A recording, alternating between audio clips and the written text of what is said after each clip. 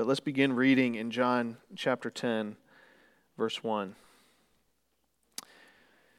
Truly, truly, I say to you, he who does not enter the sheepfold by the door, but climbs in by another way, that man is a thief and a robber. But he who enters by the door is the shepherd of the sheep. To him the gatekeeper opens. The sheep hear his voice, and he calls his own sheep by name and leads them out. When he has brought out all his own, he goes before them, and the sheep follow him, for they know his voice. A stranger they will not follow, but they will flee from him, for they do not know the voice of strangers. This figure of speech Jesus used with them, but they did not understand what he was saying to them. So Jesus again said to them, Truly, truly, I say to you, I am the door of the sheep. All who came before me are thieves and robbers, but the sheep did not listen to them. I am the door. If anyone enters by me, he will be saved, and will go in and out and find pasture. The thief comes only to steal and kill and destroy. I came that they may have life and have it abundantly. I am the good shepherd. The good shepherd lays down his life for the sheep. He who is a hired hand and not a shepherd, who does not own the sheep, sees the wolf coming and leaves the sheep and flees, and the wolf snatches them and scatters them. He flees because he is a hired hand and cares nothing for the sheep. I am the good shepherd. I know my own, and my own know me, just as the Father knows me, and I know the Father, and I lay down my life for the sheep. And I have other sheep that are not of this fold. I must bring them also, and they will listen to my voice. So there will be one flock, one shepherd. For this reason the Father loves me, because I lay down my life that I may take it up again. No one takes it from me, but I lay it down of my own accord. I have authority to lay it down, and I have authority to take it up again. This charge I have received from my Father. There was a division, again, among the Jews because of these words. Many of them said, He is a demon and is insane. Why listen to him? Others said, These are not the words of one who is oppressed by a demon. Can a demon open the eyes of the blind? At that time, the Feast of Dedication took place at Jerusalem. It was winter, and Jesus was walking in the temple in the colonnade of Solomon. So the Jews gathered around him and said to him, How long will you keep us in suspense? If you are the Christ, tell us plainly. Jesus answered them, I told you, and you do not believe. The works that I do in my Father's name bear witness about me, but you do not believe, because you are not part of my flock. My sheep hear my voice, and I know them, and they follow me. I give them eternal life, and they will never perish, and no one will snatch them out of my hand. My Father who has given them to me is greater than all, and no one is able to snatch them out of my Father's hand. I and the Father are one. This is God's word. Let's pray together.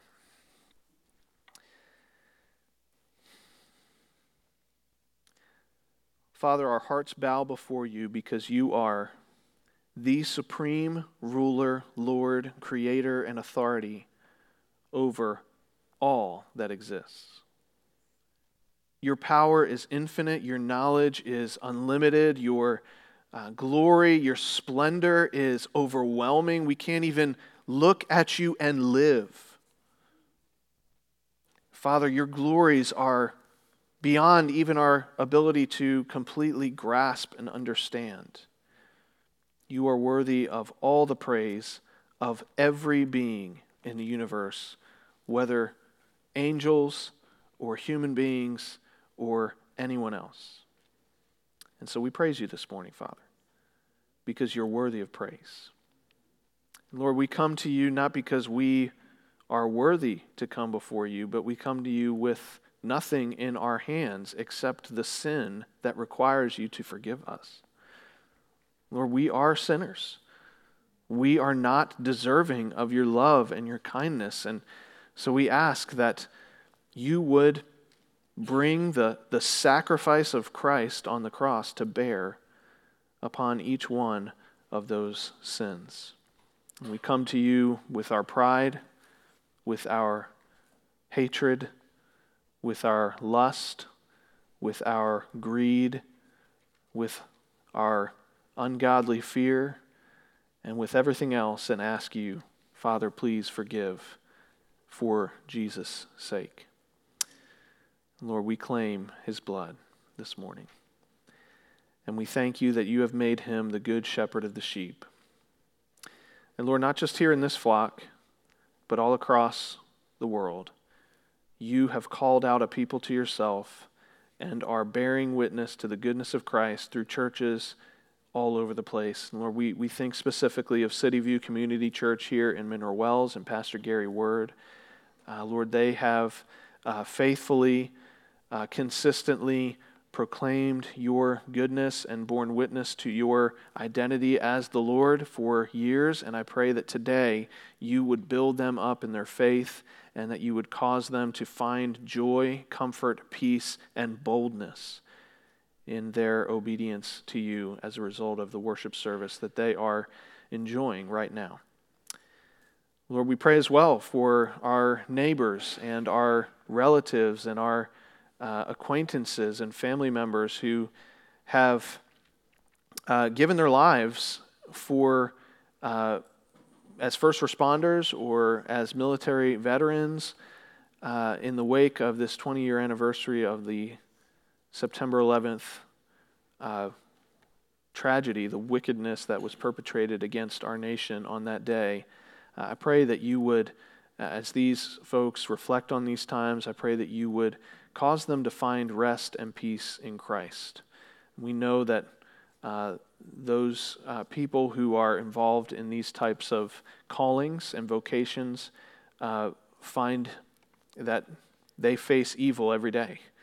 And so I pray that you would give them, especially those in our congregation, special grace to stand in righteousness and to find courage and strength in you.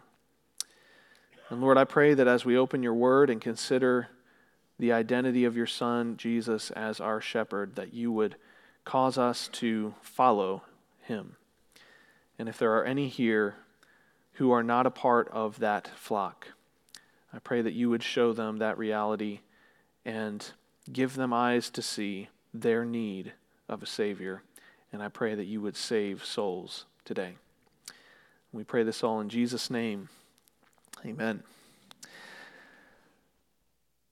Well, typically here at Indian Creek Baptist Church, if you're our guest today, we spend most of our worship service opening up the Word of God and hearing preaching from the Bible. And our normal approach to preaching is what you might call expositional preaching. That is, we go section by section, paragraph by paragraph through a book of the Bible from start to finish, and we examine what's there in that particular book, and we apply it to our lives, and then we go about our day. But every once in a while, it's edifying, I think, to come to Scripture and to ask, what does the whole Bible say about this or that topic? What does all of Scripture say about this or that topic? So for 5 weeks, that's what we're going to do. That's what we've been doing. We're going to the whole Bible and we're asking, what does God's Word say about the fact that God reveals himself as our shepherd? It's all over the place in Scripture. Just about every book of the Bible has some sort of imagery of sheep following a shepherd. It's a rich root metaphor branching out in all directions. And one of the joys of this study for me has been not only just to pore over Scripture and examine what does all of the Bible say about this topic, but then also to consider the way that various climates and terrains and economic situations have led to different types of shepherding, and a variety of those different types of shepherding appear and undergird the teaching of Scripture on this topic. Last week, for example, we talked about the fact that in the ancient Near East, especially in the arid climates of the south, the Negev or the Sinai Peninsula, caring for sheep is a nomadic enterprise. It involves taking a huge flock from one place to another. It's a pilgrimage. It's a journey, and that has implications for us as we follow the Lord as our shepherd. Well, the late New Testament scholar and longtime resident of the Middle East, Dr. Kenneth Bailey, in his last published book, The Good Shepherd, published in 2016, describes a different shepherding paradigm that he himself was able to witness, a paradigm that has remained in place for centuries all the way up to the present.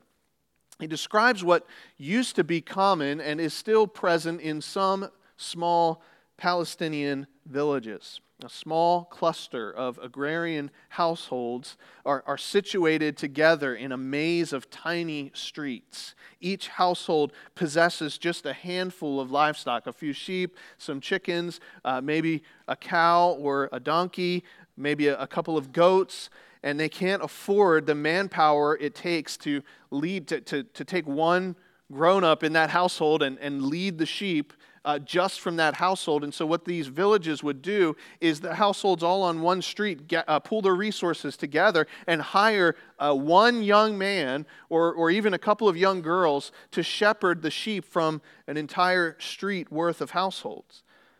Each morning, the shepherd takes his place in the middle of the street and begins to call his sheep, in some instances, calling those sheep by name. A member of the household opens the gate, and the sheep immediately leap toward their shepherd as he makes his way toward the main thoroughfare where other flocks have already begun the journey out of the village. And listen to this description from an eyewitness observer in the 19th century. You can just picture this scene in your mind.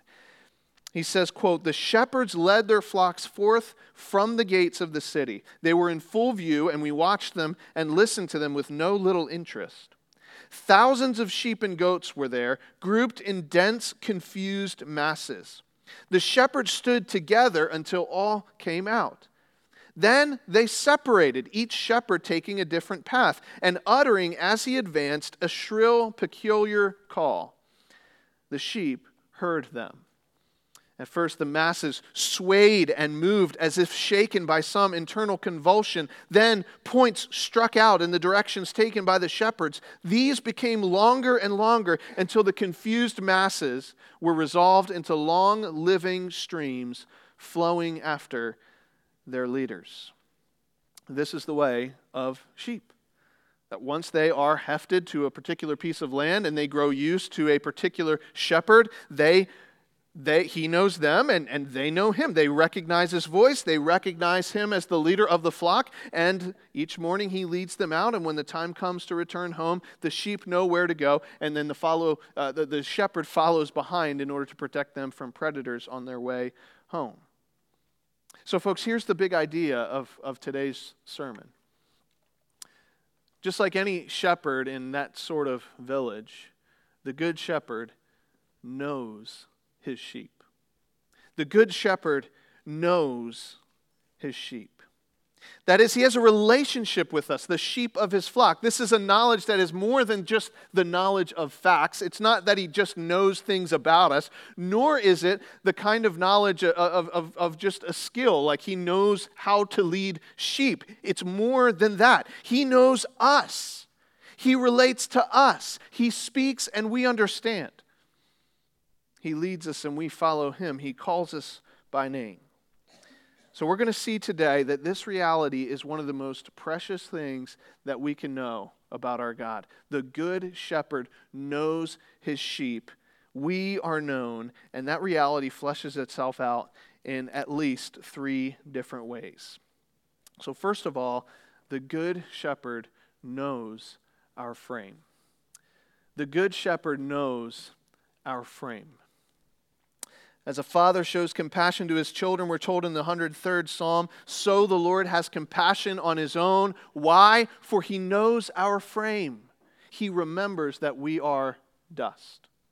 If you were to go into my house, there are parts of my house where I can tell you with a high degree of confidence which parts of the wall you could hang a heavy shelf on and which parts you need to avoid. Why is that? Because I've worked on my house when the drywall was pulled away, and I've seen where all the different studs are. I know the framework of my house. And this is the way our Good Shepherd knows us. He understands our frame. He knows that we are dust. He remembers that we are dust. Throughout Scripture, the compassion of the Lord is linked to the compassion that a shepherd has toward the sheep in his flock, sheep that many of whom are leading around young lambs.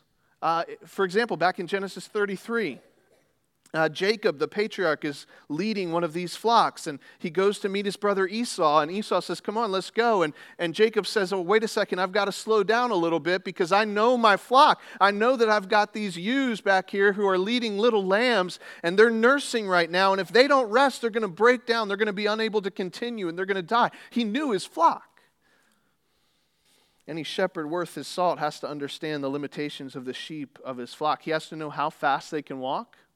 He has to know how far they can walk, how long they can travel without food or water. He needs to be aware which sheep get easily spooked by the sheepdogs. He needs to know which ones have a tendency to overestimate their jumping abilities.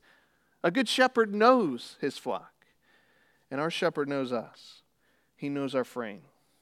He remembers that we are dust. See, the God of the Bible is also the God who made the world, the God who made each of us in the womb. He is intimately acquainted with every part of our nature. He understands our limitations. He knows us better than we know ourselves. Have you ever thought about the differences between our knowledge of ourselves and the people around us and God's knowledge of ourselves and the people around us? Think about this. Our knowledge is acquired. We gain it over time. We pick it up along the way. God's knowledge is intuitive. Someone used to say, has it ever occurred to you that nothing has ever occurred to God? He already knew it, right? He doesn't learn anything. He's never learned a single thing. He is never surprised, never confused, never missing pieces of the puzzle. Our knowledge is piecemeal. We only see a part of the picture. God's knowledge is comprehensive. We know a little bit about the past, a little bit more about the present, and almost nothing about the future, but God knows all of the above.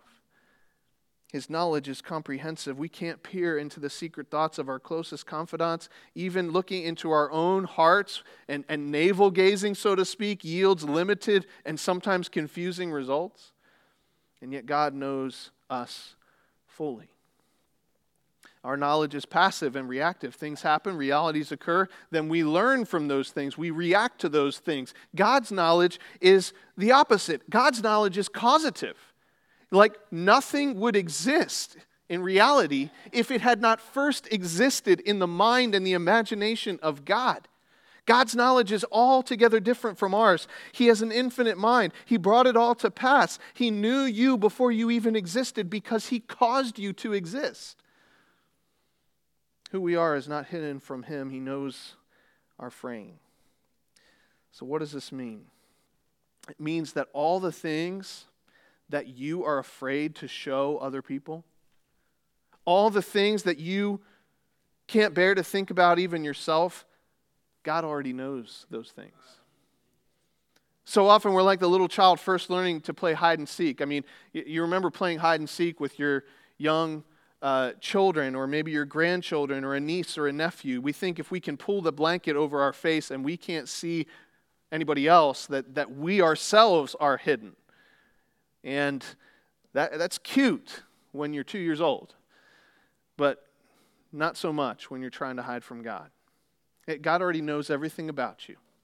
He knows about the envy and the jealousy. He knows about the lust and the hatred and the drunkenness. He knows about the time you experimented with drugs. He knows about the time you almost threw something at your child. The time that you slammed your fist on the steering wheel as you drove away from work. He knows about the cheating, the abortion, the sabotage, the betrayal. He knows how many times you have asked for forgiveness and how many times you've gone back like a pig to the mud. He knows how many times you've gotten off your soapbox and immediately gone and done the very thing you just condemned. He knows about the times you've tried and failed and the times you failed even to try. He knows it all. He knows our frame. And folks, think about this. we are still breathing. We are still here. We are still enjoying all of the things that God has made. So what does that tell us about our God? Our good shepherd is a merciful, kind, loving God. In fact, as Paul tells us in the book of Romans, it would be one thing for somebody to lay down his life and die on behalf of a good person. That does happen, but it's rare, but it does happen. But while we were still God's enemies, when he knew every single part of all of our being, inside and out, was infected to one degree or another with rebellion, every single part of who we are, God did not bring down the hammer, but instead he patiently began to weave together a tapestry of redemption, centuries in the making, until the day when the good shepherd himself, the Lord Jesus Christ, became the sacrificial lamb, who would shed his blood on behalf of the guilty so that we could experience the fullness of the love of the Father. This is our God. He knows us. He knows our frame. He knows that we're dust. He knows the corruption that is in our heart, and yet he sent his Son into the world to take our place. What a good God. This idea that you have to clean up your act in order to have a relationship with God. I'll come to church when I get things in order. I'll come to the Lord once I've cleaned up my life a little bit. It's not just incorrect. It's almost silly if it weren't so tragic. He already knows all that stuff. He knows our frame. He built it. He knows our weaknesses and our sins, and yet he still pursues us. He leaves the 99 safe in the fold, and he goes after that lost one. He knows our frame. The good shepherd knows his sheep. Secondly, though, consider with me that the Good Shepherd knows our pain. The Good Shepherd knows our pain. One of the fascinating ironies about God's revelation of himself as the Good Shepherd is that when this title is applied to the Lord Jesus Christ in Scripture, there are some times when it's juxtaposed with Christ's identity, not just as the shepherd, but as the Lamb of God.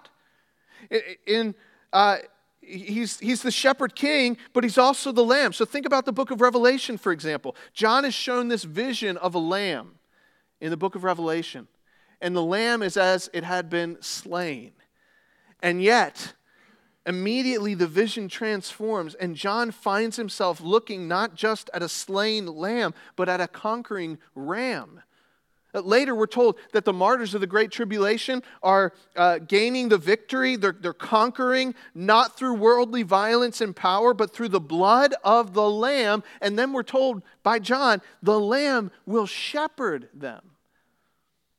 Now, that literary irony is really meaningful. One of the entailments is that our shepherd knows by experience our pain. He knows the things that we feel as lambs of the flock of God. Being a sheep is hard. It's painful. Standing out there in the soggy grass while the rain drives against us and chills us to the bone. I mean, that's not easy. But our shepherd isn't somebody just hanging out in the farmhouse. He knows our pain. He knows what it's like. He's aware.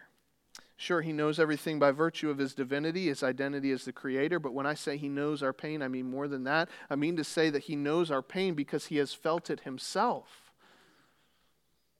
Isaiah calls him a man of sorrows, acquainted with grief.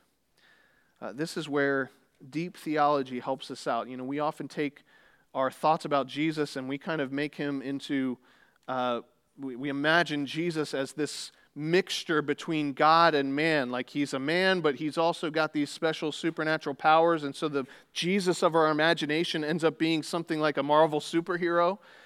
But that's not what Scripture reveals. See, when he was conceived in the body of the Virgin Mary, he did not set aside his divinity, nor did he merely take on the skin of a human being, but he remained truly and fully God and became truly and fully man.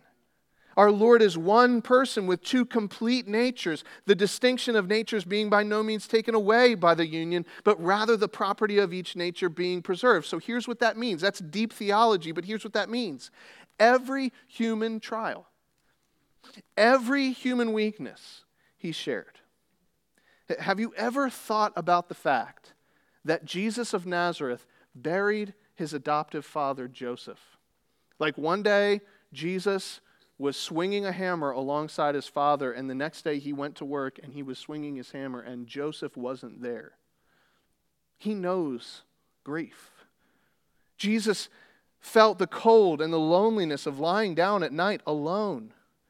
Have you ever thought about the fact that Jesus had friends, that he felt betrayal, that he knew both physical and emotional and spiritual and psychological pain? He is a man of sorrows and acquainted with grief. The Good Shepherd knows our pain. Some of you have spent more time in grief and loss than I have, but it seems to me that one of the cruelties of grief and loss is the loneliness involved. Like, you go to a funeral and there's all these people around and they're saying all these nice things, and the vast majority of them are truly kind and they're trying to weep with those who weep, and they're doing all these nice things for you, but you hear these people talk and they're trying their best to sympathize and to empathize with you, but they are just not in that crucible with you. In a very real sense, you are there alone. And yet we know, in those moments, the Good Shepherd knows our pain. He's a man of sorrows and acquainted with grief. Some of you are so hard on yourselves in these moments, and you expect yourselves to be like everybody else's rock. And what you may need to know and remember is that it is okay for you to need the shepherd. He knows your pain. It's okay to be a sheep of the flock. There is one who knows, one who has felt it, one who has experienced the grief and the confusion and the anguish.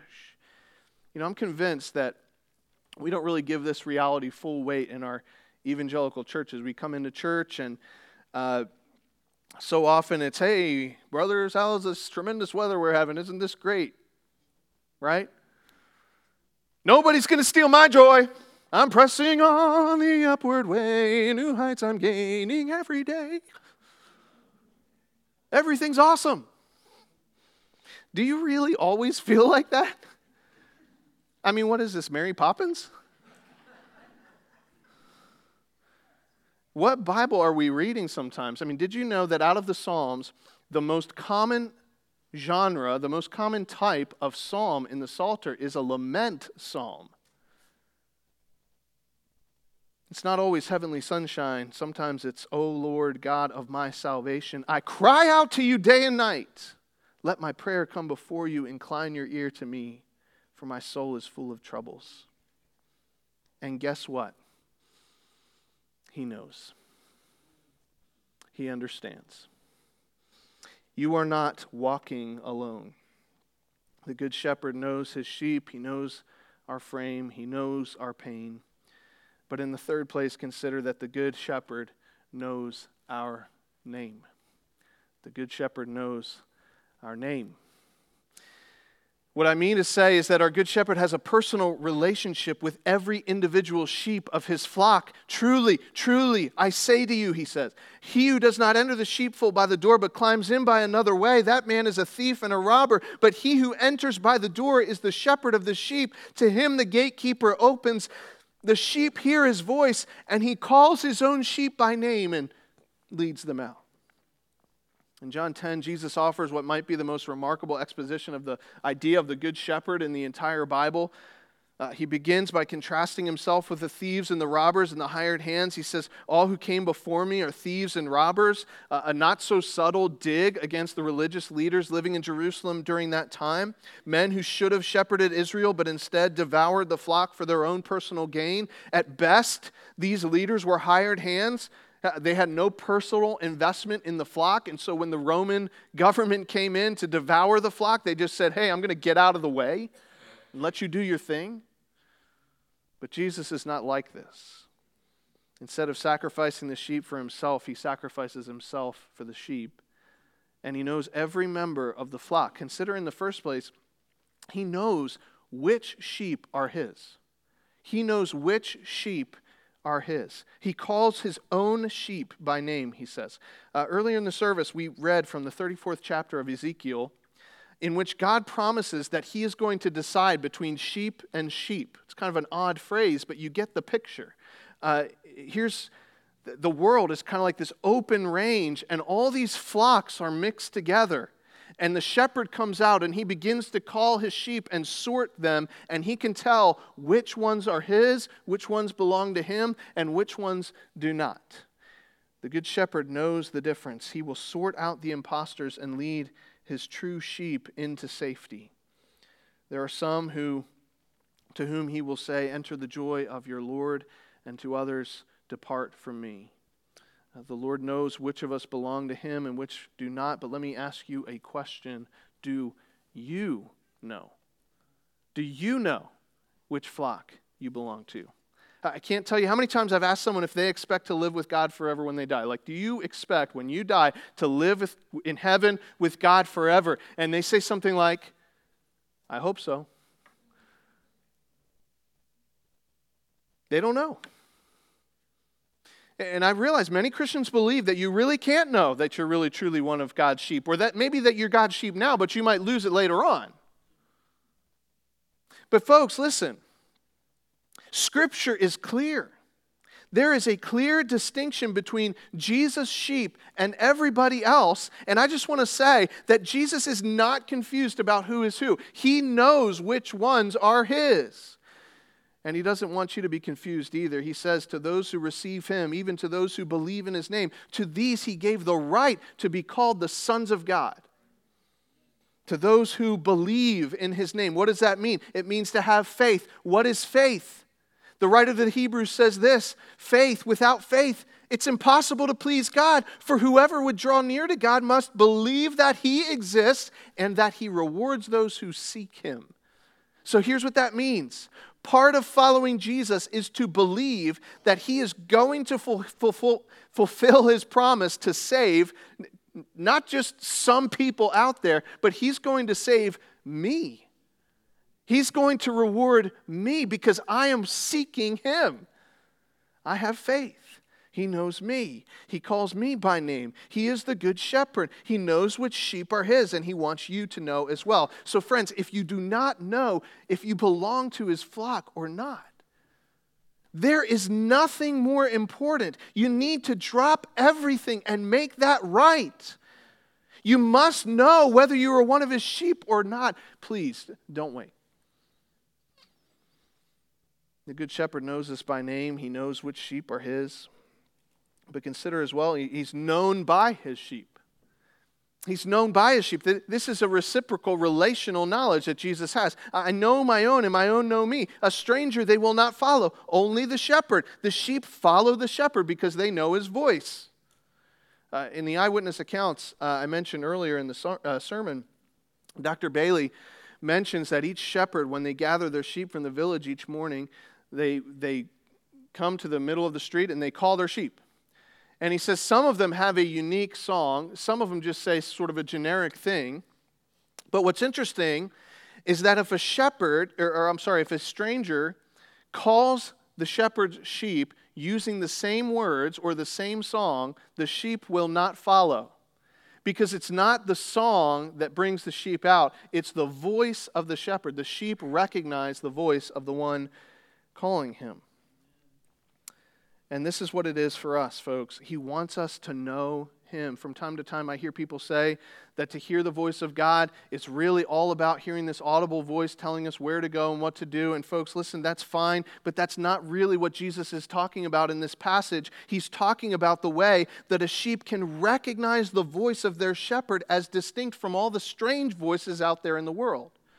He's talking about the confidence of having a relationship with us that is so intimate and personal and close that we develop the ability to distinguish the voice of Jesus in the midst of the cacophony of life. People talk to me about this type of thing all the time. They read something, they hear a sermon, they hear God's word taught, and they just think, yes, that's the voice of my Lord, Jesus Christ. This is to be one of the most remarkable realities of the Christian life, that Christ gives to his sheep a discerning ear to pick out the voice of Jesus in the midst of all that noise. And the more you press into following Jesus, the more your discernment will grow. He knows which sheep are his. He is known by his sheep. But consider as well, just digging a little bit deeper, his relationship with us, his knowledge of us is independent of the opinions of anybody else. I think this is so important. He says, I have other sheep who are not of this fold. I must bring them also, and they will listen to my voice. So there will be one flock, one shepherd. Now, it's not immediately clear which sheep Jesus is talking about specifically here in the Gospel of John. Maybe he means to refer to some Jewish believers who were not physically present when he was speaking. Maybe he's talking about Gentile believers who were not welcomed by the Judeans, but were nevertheless living by faith in Jesus Christ. Maybe he meant to refer to those who later on, like you and me, would believe as a result of the eyewitness testimony of the apostles. It's hard to say, but I'm inclined to think that that's kind of the point. That there are sheep in Jesus' flock whose relationship with him lies beyond the scope of our knowledge. Like, it's not about what we think, it's about what he thinks. He knows, and his knowledge is independent of anything that anybody else knows. There's one shepherd who knows us all. His knowledge is independent from the opinions of men, and that means that when you are not acknowledged by anyone else, when you are not recognized by men, when you are misunderstood and disregarded, there is one shepherd who knows you nevertheless. He knows his sheep by name. He knows which are his. He's known by them. His knowledge is independent of the opinions of anybody else. But think with me about what may be the sweetest truth of all. Jesus' relationship of knowledge with the sheep is an outgrowth of his relationship with his heavenly Father.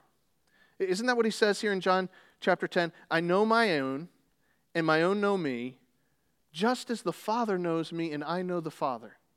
It's the same type of relationship. So think about what that means. If you're familiar with the Gospel of John, think back to John chapter 1. In the beginning was the Word, and the Word was with God, and the Word was God. So before you ever existed, before there was a world, a planet Earth, before there was even the beginning of a universe, there was nothing but God, and God the Father and God the Son and God the Holy Spirit existed eternally in this unbroken, unlimited, untiring, uninhibited, unboring, unfathomable love toward one another within the mysterious relations of the Trinity. God was known to himself and loved.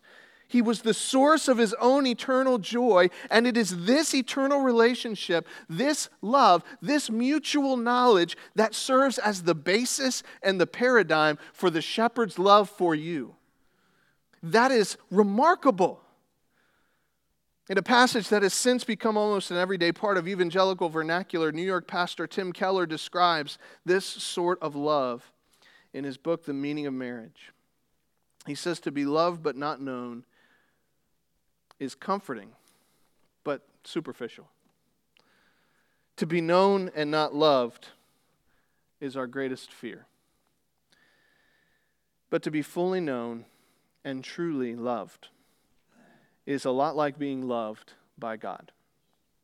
It is what we need more than anything. And friends, this is what Jesus means when he says, I know my sheep. He knows us by name. He knows our true identity. And for those who are in Christ, his knowledge of us is of a piece with his own relationship with his heavenly Father. It's a loving knowledge. He knows our frame. He knows our pain. He knows our name. Say, okay, well, what does that have to do with us at a practical level? Where does that leave us practically? I'll leave you with two takeaways. In the first place, you must make it your life's aim to be certain that you belong to him. You must make it your life's aim to be certain that you belong to him. Set aside all the priorities that you have until you have settled the question of whether or not you have eternal life, whether or not you are a sheep of his flock. There may be a good reason why you're doubting. Maybe it's because even though you believe something intellectually, the life that you're living shows that you don't really own that faith. You aren't really following Christ at all. You know some churchy things to say, but deep down inside, that's not really you. Or maybe you sort of believe what the Bible says about Jesus, but you're living in a way that demonstrates that's not saving faith. It's not real faith that's transformed you from the inside out. Or maybe you're really a believer and you're just kind of veering off the path and you need to get back on track. But make it your life's goal. Examine yourselves today to see whether you are in the faith. There is nothing more important than knowing for sure that you belong to the flock. Not only that, but true joy and peace depend upon the conviction that His love for you will never let go, never run out, never grow tired. My sheep hear my voice, Jesus says, and I know them, and they follow me. I give them eternal life, and they will never perish, and no one will snatch them out of my hand. That is a source of joy, and if you don't have that confidence, you are robbing yourself of the joy you need and the tenacity and the endurance you need to follow Him today. You need that assurance. That's the first takeaway. Here's number 2. The Christian life, the life of following Christ, is a life of being known. It's a life of being known. We Americans love our privacy, right? We love our autonomy. We love to control the narratives of our lives. The story everybody else gets on social media, it is filtered. It's curated. The real me is something that we lock inside and we keep away from everybody else. And let's just recognize that for what it is. That impulse to hide, that is part and parcel of the fall, folks. What did Adam do the minute that he sinned and disobeyed? And God begins to pursue him in the garden. What does Adam do? What do Adam and Eve do? They run and they hide, right? But our shepherd, the one who lays down his life for us, he begins to melt that attitude away. So instead of running away from the shepherd, we slowly begin to pursue the shepherd as he pursues us. Instead of withdrawing from the flock, we press into the flock. See, some of you are not reaping the fullness of the blessing of what it means to be a part of the flock of God, of what it means to follow Christ, because it is something that you're trying to do alone. That's not how it works. You're afraid of being known, and until you move past that, you aren't going to benefit fully from life in the flock. Now, I believe that if you take that step of faith here at Indian Creek, you will be rewarded with being built up by the body of Christ. That if you pursue the relationships of transparency and honesty and openness with your brothers and sisters in Christ, you'll find not only that you're known, but also that you're loved and that you're welcomed and that you're cared for as a sheep of the flock. But here's what that means for us as a church. It places a huge responsibility on us, folks. We had better be a place where we can be honest. We had better be a place where we can be transparent and vulnerable. We had better be a family where people can be known, where they can trust us to know them as they trust Christ to know them. Where people can let themselves be known without the fear that that exposure is going to be used against them somehow later on. See, the Good Shepherd knows his sheep. He knows our frame. He remembers that we are dust. He knows our pain. He's a man of sorrows and acquainted with grief. He knows our name. He doesn't just rescue us from judgment. He welcomes us into relationship with himself. And folks, what a joy to know that we are known and loved by such a good shepherd. Would you pray with me now? Father, like we have the last few weeks, we just want to rest in this truth for a moment.